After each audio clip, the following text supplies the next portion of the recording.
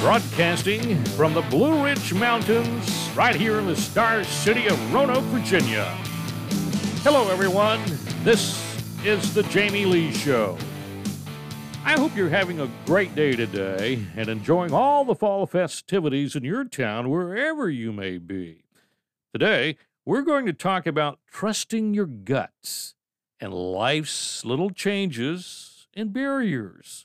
You know, they're not impassable. Chances are you've been told to trust your guts more than once in life. It doesn't matter who it came from, advice from a parent, maybe, or advice from a friend. In the end, what matters is whether you trust yourself to actually do it. Trust me. Trust me when I say this. You'll regret the times you don't side with your intuition far more than you will the times you choose to roll the dice on your inner sense of direction. Additionally, if you can't trust yourself, who are you to believe others should ever put their trust in you? If you want to become someone who's relied upon, learn to trust yourself more than anyone. Speaking of risky reliance, can you think of anything that requires you to trust your gut instincts more than military warfare? I mean, on the battlefield, nearly every choice is literal, life or death. For God's sake, your decisions are easy compared with this. Okay, let's meet Luzanne, Apache warrior and medicine woman.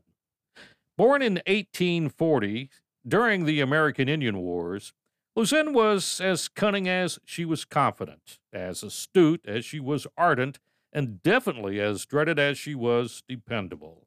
Why? Because she trusted her guts, and subsequently, people trusted her. In fact, many believe she had powers of premonition that aided her, like she was a predator hunting prey. Thus, her instincts were enlisted to lead the majority of Apache warfare initiatives. Her foresight, combined with a willingness to get her hands dirty, made her a force to be reckoned with. She saved women from imprisonment, rescued infants from reservations, and once even slaughtered a steer with a knife to avoid giving away her location. She was a savior and a warrior. In 1885, she joined the legendary Geronimo in the final stand of the Apache Wars, leading her to imprisonment. Then, unfortunately, the other thing she couldn't see coming, tuberculosis, which took her life in 1889. If you ever have a sick feeling that you are on to something, trust your intuition and get rid of whatever it is the same way that you would an embarrassing lip abrasion as quickly as possible. You know, in life, there will be a time when the world's ways are against you. But here's the deal. The world can get to you only if you choose to be of this world. Now, I know what you're thinking. There he goes, talking about cheeseheads again. For once, I'm not. What I'm saying is that you can either accept everything the way it is, allowing the world's current ways to win, or you can say, screw this, and find your own way, putting necessary barriers behind you instead of letting them get the best of you. You'll have to leave behind self-doubt, failed routes, and even those people who aren't working out. Essentially, move beyond anything and everything that gets in your way. In Bessie Coleman's case, that impediment was an entire continent. In 1892, in a rural Texas town, Bessie became the 10th of 13 children born to opportunistic sharecroppers. Early on, life didn't seem too promising. It was composed of mostly farming, occasional schooling, and a lot of moving.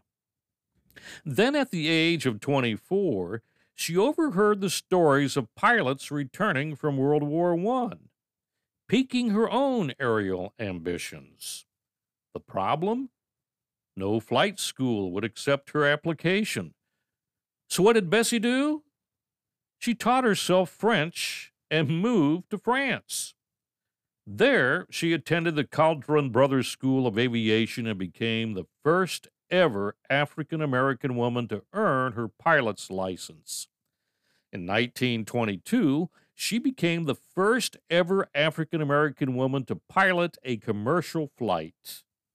But commercial flights were too boring for Bessie, so she became a stunt pilot, performing under the moniker Queen Bess, parachuting her way into the public eye in feats of brazen aviation.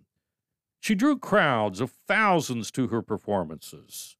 Sadly, it was at one of these awe-inspiring performances that failed stunt took her life in 1926. But not before she effectively broke through all sorts of barriers during her brief 34-year here on this earth. Barriers are not impassable. If you can't get around them, do like Queen Bess did and fly over the top of them. Life enhancements don't always require large, grandiose actions. In fact, it's the small tweaks that can often lead to the most significant of things. Take, for example, brushing your teeth.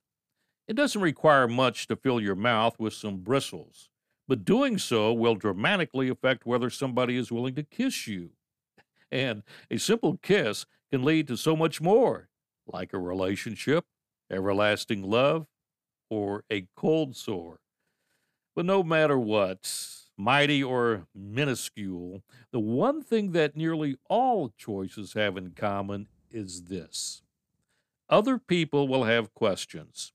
Humans love having opinions, either positive or negative. Your actions, and more importantly, your choices, will be especially questioned by those who believe they know better. Even when your choice seems like a relative no-brainer, because, well, common sense doesn't always prevail, and we, as humans, are always learning.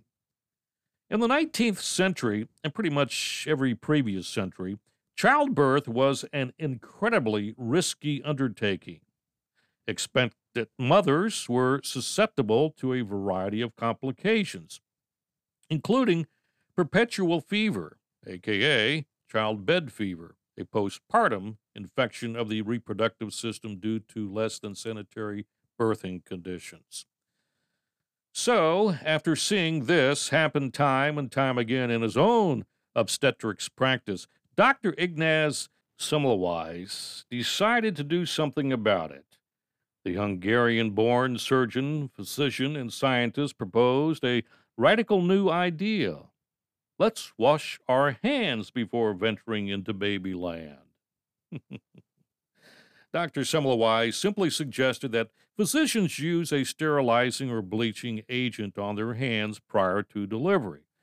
But his hand-washing hypothesis was met with extensive criticism from his peers and the scientific powers that be. Regardless, Dr. Semmelweis made the change in his own operations while working at the Vienna General Hospital in Austria. And despite a drastic reduction in infections and ultimately the mortality rates of his female patients, he was largely ostracized for the remainder of his medical career. So much so that in 1865 he was committed to a mental asylum by his former colleague, where he was badly beaten by the guards upon arrival. Subsequently, due to an unsanitary environment, he died 14 days later from an infection caused by the incident. He was only 47. Years later, Dr. Semmelweis's ideas were acknowledged and deemed necessary after the French chemist Louis Pasteur published his findings on germ theory, proving that, washing your hands is a good idea.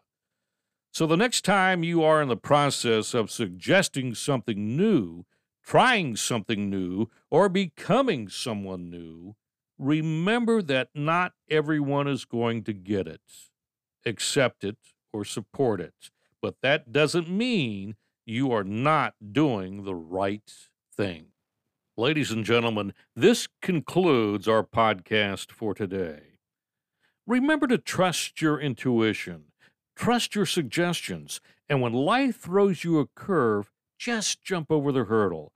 You're going to be just fine. This is Jamie thanking you for listening, because the best day of my life is right here with you.